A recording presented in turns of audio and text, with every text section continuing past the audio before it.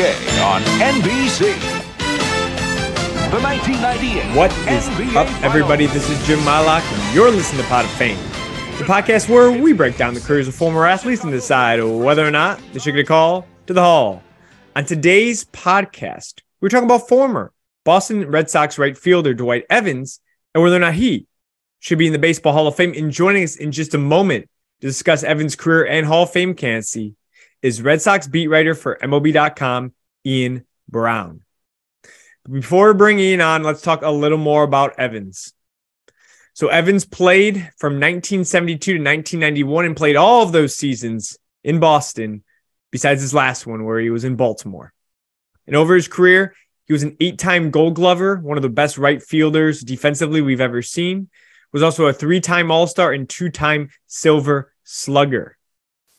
Now, for his career, he put up a 67.2 career WAR, which is good for 88th all-time among position players. He also managed to rack up 2,446 hits, 385 home runs, 1,384 RBIs, and 1,391 walks. That seems like a lot of walks. It is. That's 29th all-time in MLB history. Also had 941 extra base hits, which is good for 55th all-time in MLB history. His career slash line was 272, 370, 470 with a 127 OPS plus. And as I said earlier, really great in right field, 155 right field assists, 16th all time. So outfield assists playing right field, 155, 16th all time. He also led the AL in walks 3 times, outfield assists from a right fielder 3 times, and actually led the league in home runs in the strike shortened season in 1981, which is kind of surprising, I think, when a lot of people think of Dewey, but he did have power in the back half of his career. So Evans is someone who honestly I thought was going to be more in the news right now. He, of course, is no longer on the regular ballot. He actually fell off his 3rd year on the ballot with just 3.6% of the votes in 1999. And now it's up to the Contemporary Era Committee to vote Dwight Evans in. The Contemporary Era Committee meets this year, and recently they selected the 8-person ballot for that committee, and Dwight Evans was not on that ballot.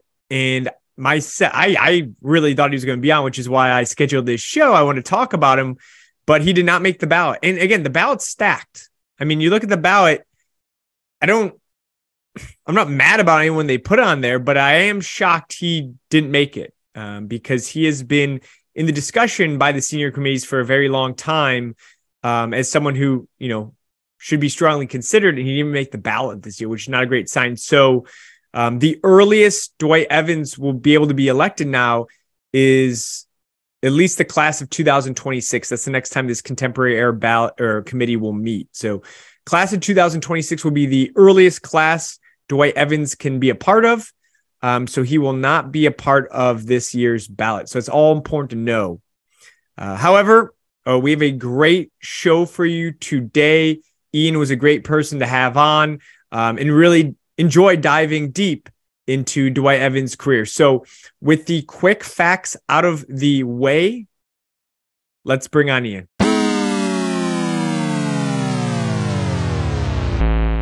All right, so joining me today is Red Sox beat writer for MLB.com, Ian Browne. Ian, how are you doing today? I'm great. How about you? I am doing well. So, Ian, today we are talking about the career and Hall of Fame candidacy of former Red Sox Dwight Evans, who, of course, career spanned from 1972 to 1991, played every season with Boston except his finale in 1991 with Baltimore, which I'm not going to lie to you, Ian, I did not realize until I had to go on reference and see that, but he played 101 games with Baltimore, but mainly he was in Fenway's entire career. He was someone who came on the ballot back in 1997, but he fell off after just 3 years on the ballot in 99, getting only 3.6% of the vote. As advanced metrics have become more and more prevalent, I feel like Dwight Evans has got a lot of buzz around, should this guy be in the Hall of Fame? As we were just discussing before, Ian, committees for, the senior committees, they have reorganized. the contemporary era ballot, which is the committee that Dwight would be eligible for. Now it's people that mainly contributed after 1980. There's an 8-person ballot that was let out last week. Dwight surprisingly was not on that ballot. So he will now have to wait at least to be a part of the 2026 class if he were to make that ballot. So he's a few years away now from being discussed again. It was a bit of a surprise to a lot of us.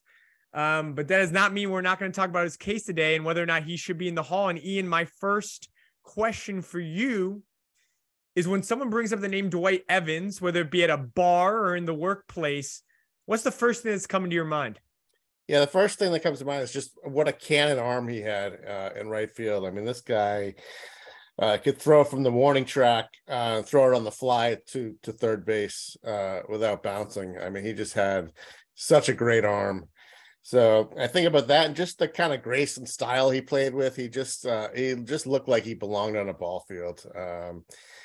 He just played the game with such elegance and style, and just had that sweet. When he would hit a home run, he would just absolutely crush it, and then he would just kind of run around the bases like he knew kind of how good he was. So that's kind of the things I remember about him. Yeah, and again, the cannon arm, the howitzer arm, 155 assists from right field. That's good for 16th all time. And of course, that contributed to him winning 8 Gold Gloves. Ian, how old are you? Sorry to throw that out there. How old are you? Oh, that's all right. How long have you been following the game, I guess? Yeah, well, I'm 50 years old, and I've been following the game since 1980. Okay. Yeah, I've been watching the game for over 42 going on 42, 43 years now. So the reason I ask you that, I'm sorry to throw you on the spot, but it's more around, you talk about his arm. And yeah. I was a little too young to see Dwight Evans live. So I've seen the highlights, I've read about him, all of that. But in terms of like the top arms I've ever seen in my life, I was born in 89. It's really Ichiro, his arm is up there for me. And Larry Walker's arm is up there for me personally. I never saw Dave Parker, Evans, people like that. In your lifetime, where does Evans rank in terms of arm strength or just, ability to throw runners out from the outfield? Where does he rank for you all time for what you have seen with your own eyes? Yeah, he ranks right at the top, like a couple of the guys you mentioned, Ichiro, he was definitely up there. Mookie Betts obviously had a great arm in right field. So of the guys I've seen with the Red Sox, definitely Evans and Mookie Betts were far and away the two best.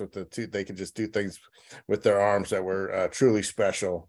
Vladimir Guerrero had a pretty good arm too. I was gonna say I forgot Vlad. I forgot Raul Mondesi too at a cannon out there. Yeah, he did. Mondesi, you kind of forget about him because he wasn't the player he should have been, and he was kind of had some off the field issues, I think. But yeah, Dwight's right up there. I can't say that I've seen many guys who are like that. That guy has a better arm than Dwight Evans. He just absolute brilliant cannon arm that was so much fun to watch because guys if they were smart, they didn't run on him.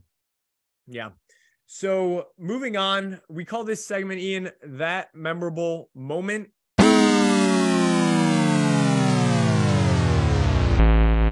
And you can be pretty liberal here. It's really, if you look at Dwight Evans' career, you can pick out a single play, a game, a playoff series, even an entire season if you really wanted to. For you, what would you say Dwight Evans' most memorable moment was? I think the catch in I was too young to watch this live, but the catch in Game 6 of the 75 World Series when he robbed Joe Morgan of what would have been a go-ahead home run and probably one of the most famous games in baseball history. If Evans doesn't make that catch, we're not hearing about Bernie Carbo, and we're not hearing about Carlton Fisk's home run. They probably lose that game in 6 games, and it proves to be it ends up being an iconic game of all time. So that to me was, if you want to look at Dwight Evans and what he could do on a baseball field, I mean, how did he make that catch? I mean, you go back and watch that play a million times over, the angle that ball was over his head, you're like, how did he sort of had to contort his whole body to make that catch the way he did. So it was just an unbelievable play. It was a championship play, although they lost the World Series in Game 7. But to me, that's the one that that's always going to be first on his on his career highlight film. Yeah, and another, and again, Boston Red Sox now have had their share of World Series, so I don't even feel bad bringing this up. But I also, outside of the 75 series, the 86 series, which again is the infamous one, I feel like that you're going to see forever. I feel like it gets lost in just history because of how that all ended up, the Buckner play, of course. And then I feel like everyone forgets there's a game 7 that happened after the game 6. And, in that game 7, he has a double, a home run. He drives in 3 runs. He has an outfield assist, but Boston loses, 5-8, and of course lose the series. For that series itself, 2 homers, 9 RBIs, 308 batting average, of course, walked a lot because it's Evans. But, if they win that series, he might be MVP of that series. That might change, one, how we talk about Evans, but 2, he could be in the Hall of Fame already. Do you think his, not having a World Series in Boston or anything like that, do you think that hurts how he was talked about or how he's remembered? Because if you're an MVP of an 86 World Series Boston team, does that put you higher up in people's thoughts outside of Boston? Yeah, no, I do agree with you that he did have a very underrated World Series in 86. And I remember he had the home run off Doc Gooden in game 2.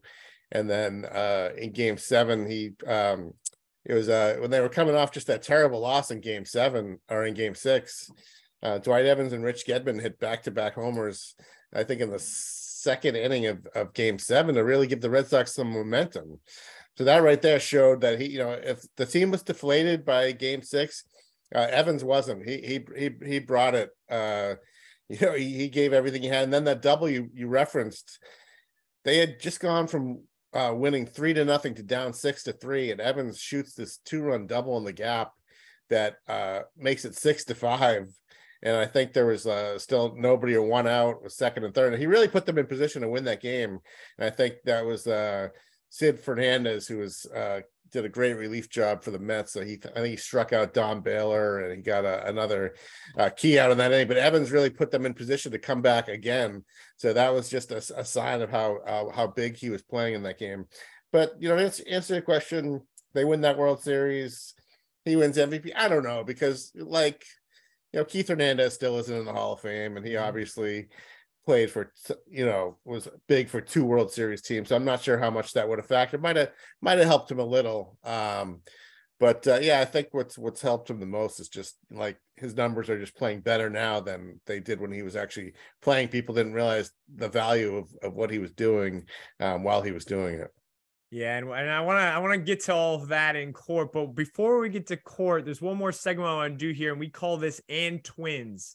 Love quarterbacks eating dirt, pom-poms and short skirts, fans who won't quit, and those twins.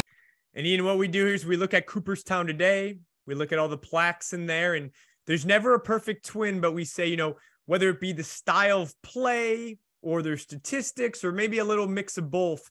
If you were to say, this person was very similar to Dwight Evans, who would you say his twin in the Hall of Fame was? Yeah, this is going to surprise a lot of people, because this guy is kind of revered and just kind of looked like as a no doubt Hall of Famer. And then you look at Dwight Evans' numbers, and they're pretty similar. And the guy I'm talking about played in Detroit for a long time, and he played right field, and his name was Al Kaline. Yep. Who had a very similar profile as Dewey as a player. And I just looked up some numbers, and Kaline hit 399 home runs in his career. And Evans hit 385. Now, Kaline's 399 were at 11,597 at bats. Evans had 8,996 at bats. So they basically had the same amount of home runs, with Kaline getting 2,500 or so more at bats.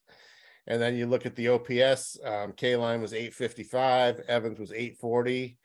So they're right there. You look at the Gold Gloves, Kaline was 10, Evans was 8. Kaline obviously having a longer career. So yeah, Dwight Evans, he had a much lower batting average than Kaline. I think Evans finished at something like 272 in his career, and Kaline was right around was close to 300. So that was the one differentiator, and I think that we all know that's because Dwight struggled a little bit offensively the first part of his career. But yeah, when I looked this up, I was surprised, Kaline, Kaline has some of the big counting numbers with the 3,000 hits, and he actually finished one homer below 400. But Dwight, aside from the longevity, I think they're pretty similar players. I think they were both great defenders in right field. So that to me was very telling about how good Dwight Evans was when I stacked him up with the great Al Kaline. Yeah, no, I have Kaline's name down here too, and I did feel not silly putting it down, but yeah, you think of Kaline as an all-timer, unquestionably. And again, you're right. The 3,000 hits automatically gets him in. But the power numbers, I was surprised how similar they were. And then, yeah, if you go with the slash line, you talked about Kaline, I think had over 1,000 less at bats. And I think Evans still had more walks than him, even though he played less games. So, it really goes to show. Another person I had down who's a little more, recent, so people listening might have seen him, is Larry Walker. I think very similar guys. Both have cannons out in right field. Their power numbers too, even though Larry's in Colorado, Evans has 2 more home runs than him, and he drove in about 70 more runs. Larry batted, of course, better average, but and again, their slugging and on base are a little higher, but again, that's Colorado a bit. And Larry was just an excellent hitter, but another guy who I think is very similar. And then also, and this is something I want to ask you about too, with Larry, he played in that great, I was thinking like the best outfields of all time. And Larry played in Montreal in 94, and it was him, Alou, and Marquise Grissom. Yeah. Your guy here, Dwight Evans, or the guy we're talking about today, there's an outfield with him, Jim Rice and Freddie Lynn. And I got to ask you, I think that's one of the best outfield assemble of all time. But when you look at that outfield, it's Fred, it's Jim, and it's Dwight. We know Jim's in the Hall of Fame today. We know Fred's not. This might be a tough question for you as someone who, of course, covers Boston, but also I believe grew up as a Boston Red Sox fan. Yeah. How do you rank those guys top to bottom out of Dwight, Jim, and Freddie? As far as who was the best player? Yeah. I would say Rice was the best, most impactful player, just because he was his offensive numbers were there was a time where he was the most feared hitter in the game, but defensively he doesn't really compare to Dwight. So it's hard to, and Dwight was it's really kind of hard to compare because Dwight was a better on base guy. I will say at their peaks, Fred Lynn was probably the best player of all three. But he didn't have as long a shelf life. He left Boston. He had injuries, kind of like an Omar Garciaparra type. With when he was in Boston, he was unbelievable, and he was just so much fun to watch. But Evans is right there. He's right there with Rice. I mean, there was always I think when Rice got in, there were some people thinking, oh, maybe Evans was more deserving. To me, I was a little torn, but I would give Rice a slight edge just because there was a time, like I said, he was the most feared hitter in the American League. Nobody wanted to face him. He was just, from about 1975 through about through about 79, those 5 years, I think he was the most feared hitter in the game. But Rice was really effective, dominant offensive player right up to 1986, and then his career kind of petered out after that. But he was a little bit of a different player than Dwight. He was more raw power, just great hitter. Like Dwight was very durable. That's the thing about both these guys. It took a lot to get either one of these guys off the field. They played 150, 160 games in their careers like it was nothing. They just both were very tough-minded, very, very durable players, but just kind of different styles offensively, where Dwight was more of the new age, modern offensive player, and Jim was more the old school, just a pure masher, but who could also hit singles and hit to all fields too. So love them both, really. So you could rank Rice and Evans as 1 and 1A, however you want to do it. Maybe say Dwight was a better all-around player than Jim. Jim was a better hitter of the two. And then you put Lynn third just because he didn't have the same, he didn't have the same shelf life as the other two guys. No, I think that's fair. I think that's how a lot of people would have it. And also that's kind of how the Hall of Fame looks at least at this moment, with Jim in the Hall of Fame and Evans and Freddie on the outside. Ian, I do want to go to our final segment here. We call this Court. You want answers? I think I'm entitled. You want answers? I want the truth! You can't handle the truth. And it's like we've been kind of doing a little bit right so far. We're talking about kind of pros and cons of Dwight and, you know, whether or not he should be in the Hall of Fame. And the first thing I want to start at is something you mentioned just a bit ago about, you know, the way we look at players today. We weren't quite looking at him back when Dwight was playing, and we maybe appreciate him a little more. And the first thing I want to go to when it's talking about his candidacy, like one of the first bullet points would probably be, if you're someone who believes in sabermetrics, you know, Dwight Evans has an excellent case. You know, his WAR and his JAWS numbers are right in line with the average right fielder in the Hall of Fame. And actually at this moment, he has the second highest WAR of someone who's not in the Hall of Fame today that's eligible, that's an outfielder, if you don't throw in like the people tied to PEDs like Barry and them. It's Kenny Lofton, and then it's Dwight Evans.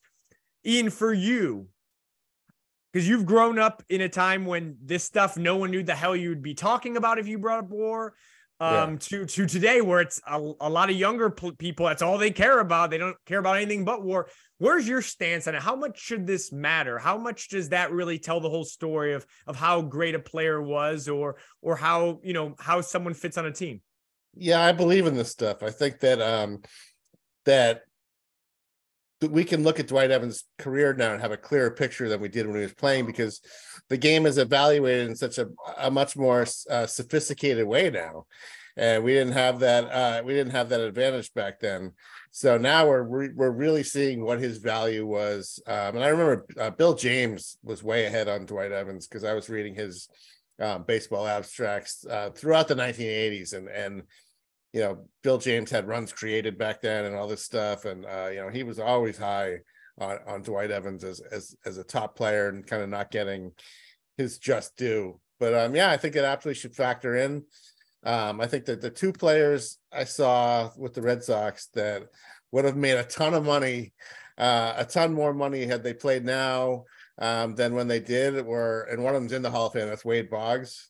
And the other is Dwight Evans, because you look at Wade Boggs' on-base percentages every year, and it's just absolutely ridiculous. And you know, Wade wasn't a guy who made a ton of money compared to some of his teammates back then. And Dwight, the same way with the on-base and the runs scored and the extra bases, and just the way he sort of reinvented himself as a hitter. And that's one thing we haven't gotten to was that Dwight was sort of a pedestrian hitter. From 73, which is his first season as an everyday player, till about the middle of the 1980 season, when he had a big breakthrough with hitting coach Walt Reniak. And he just kind of developed a new swing and a new approach, and he was a different, better, he became one of the best hitters in the 1980s from that time, from that adjustment he made. So just the adjustment he made he was always a great defender, but going from kind of just like, you know, sort of average, to slightly above average hitter, to this guy who was just a force. So I think that absolutely you have to look at some of those things and look at the analytics, because we understand the game. We can understand the game better now than we did then, with just the evolution of these stats. And I think we all know the analytics that are good and the ones that aren't as good. And you know, you look at some of these and it really tells you what kind of player Dwight was. Yeah, no, I'm glad you brought up the fact that Dwight, from at least a hitting aspect, kind of was a late bloomer, right? I mean, throughout the 70s, never gets over 25 home runs. He maxes out at 24. But then he hits over 25 home runs 5 different years in the 80s, and leads the league in home runs actually in the strike shortened season of 81, where some people, I was looking back, argued he maybe deserved the MVP award. That year, if you can remember, Ian, that it was the year Raleigh Fingers wins AL MVP. Henderson finishes second, Dwight Evans third. If you look at Henderson and Evans' number, though, there's honestly I'm looking at it right. I didn't see, obviously, that season. I was not alive, but I look at least from a number standpoint, Raleigh Fingers, as great as the season he had, I don't think wins that MVP if we're playing in today's era at all. Henderson and Evans, though, are neck and neck. And honestly, if I had to give an edge, I think I give it to Evans. I mean, he leads the league in home runs that year and walks and OPS.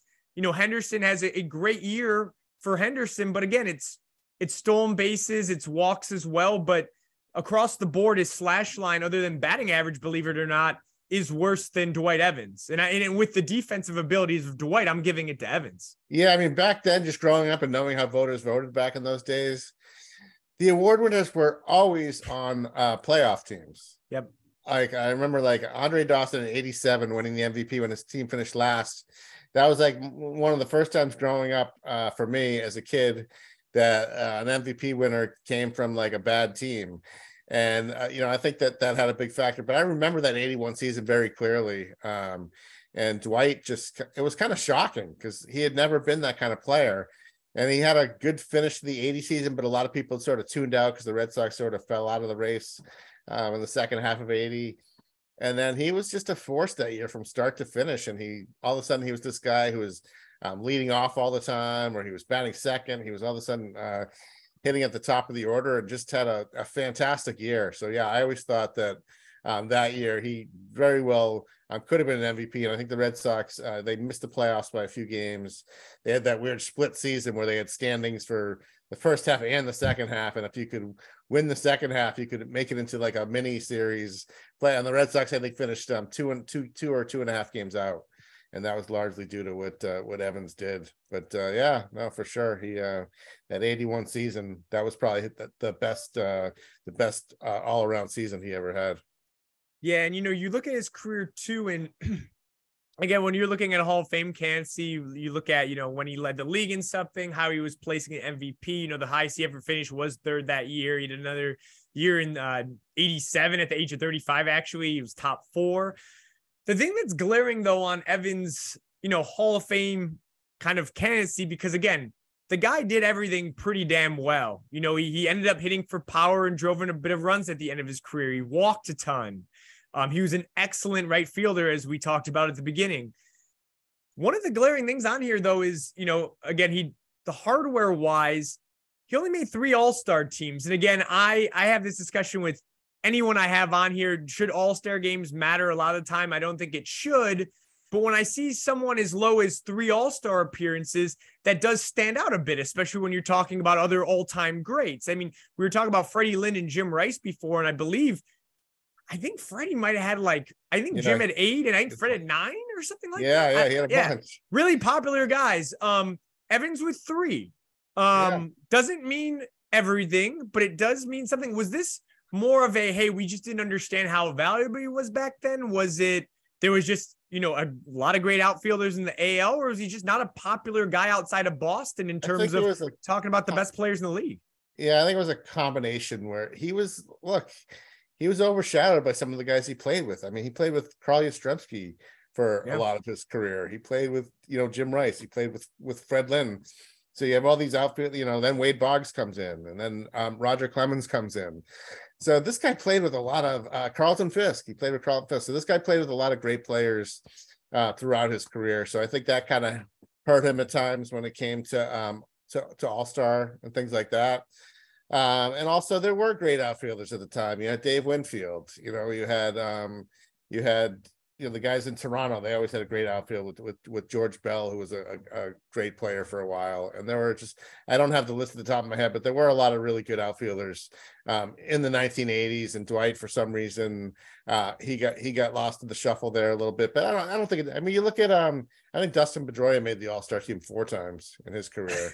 And this Jeff Bagwell made it 4 times. Yeah, and Dustin Pedroia is one of the best players I've ever seen. I mean, when he was healthy, obviously didn't stay healthy for long enough. But so I don't put too much stock in All-Star team because that's a subjective thing, and popularity contest and the system for getting people in as reserves was even more archaic than it is now. It's like back then, it's just like I think the managers were picking most of the reserves, so it was very word of mouth. You didn't have the same information out there as you had today. So yeah, I definitely don't put too much stock in the fact that he only played in the 3 All-Star games. Yeah, so Ian, you were just kind of off the top of your head very well, kind of listing off some of the great outfielders of the contemporaries when he was playing. So I actually have a list here because I'm going to do something with you here, and I'm going to put you on the spot a bit, but We're going to talk about the 1980s because I think that was, I would say, Evans' peak years. He had some good years in the 70s, but he really came around as a hitter in the 80s and then fielding and hitting, one of the best all-around guys. I kind of want to build, they don't do this in Major League Baseball. They do this in pro football, an all-decade team for the 80s. And talking about outfield. And again, it's not right field or left field, center field, just 3 outfielders. Doesn't matter what position. If you were to build an all-decade team, who would your 3 outfielders be? And I'm going to give you some names of the best outfielders of the time, okay? So, of course, Rickey Henderson. We got Dale Murphy. We got Dwight Evans. We got Andre Dawson. We got Tim Raines. We got Darryl Strawberry, who made 8 All-Star games in the 80s, I want to call out. Yeah. Dave Winfield and Kirby Puckett.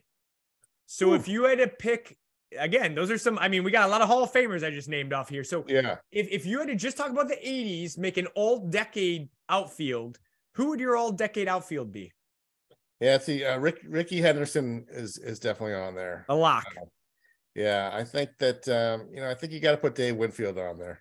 Also, he had a great decade, and I'm trying to think who would round out. Kirby Puckett to me was more. Yeah, I mean, I guess he was mostly the 80s, right? But he kind of came in. He's harder. He came in 84. Yeah, 84. Yeah, so I'd put Dwight ahead of Kirby Puckett. Yeah, I mean, Dale Murphy was great. Tim Raines. God, it's hard, man. It's hard. I don't know if Dwight quite makes the all-decade outfield team.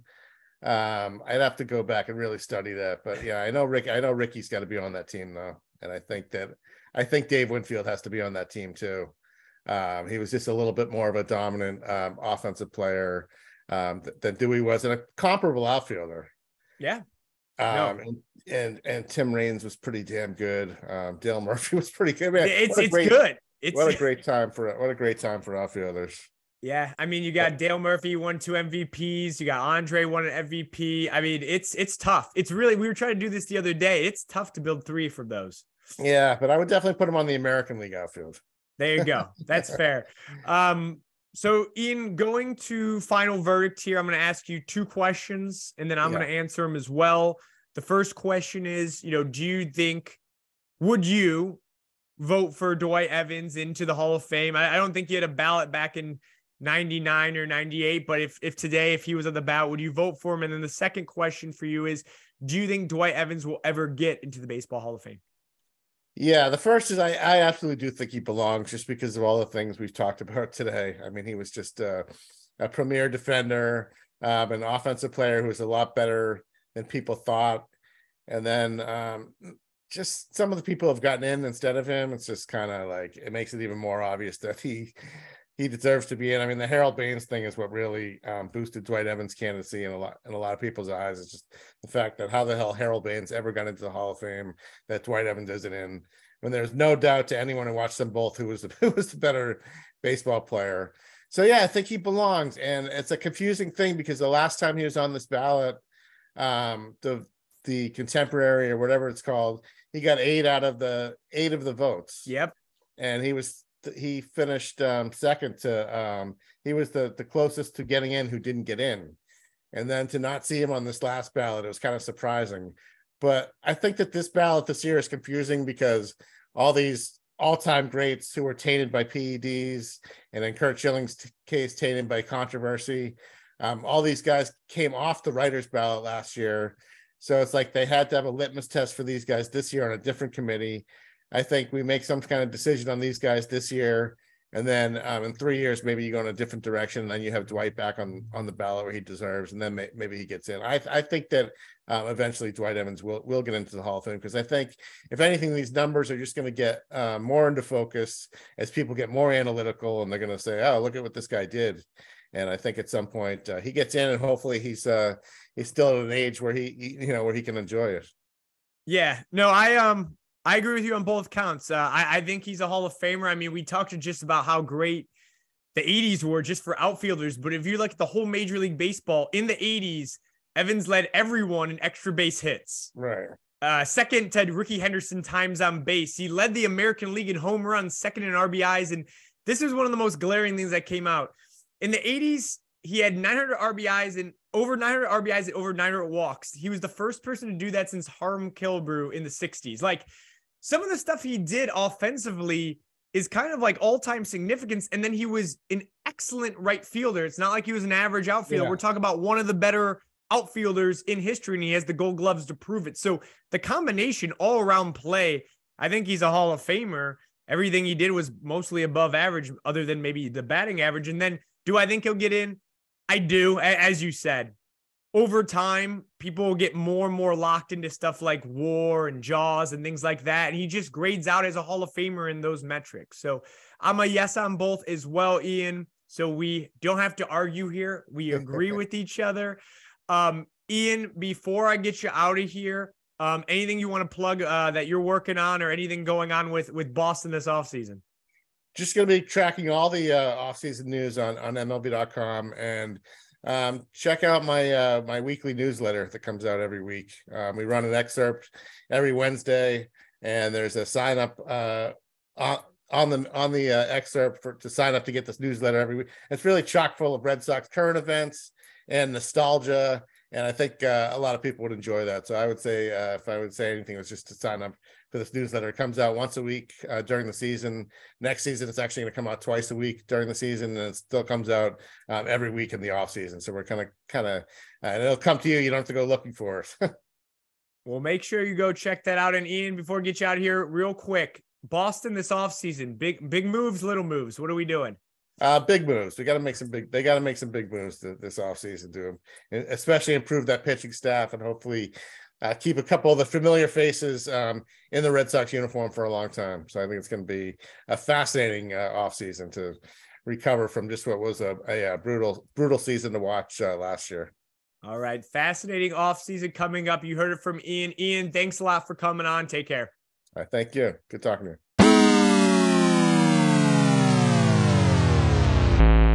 All right. So that's about all we have for today. I want to thank Ian again for coming on the podcast, talk about Dwight Evans. Per usual here at the end, if you don't already, please subscribe to us, follow us on Apple Podcasts or Spotify, leave us a review rating, follow us on Twitter at Pot of Fame, and we will talk to you next Monday. Have a great week.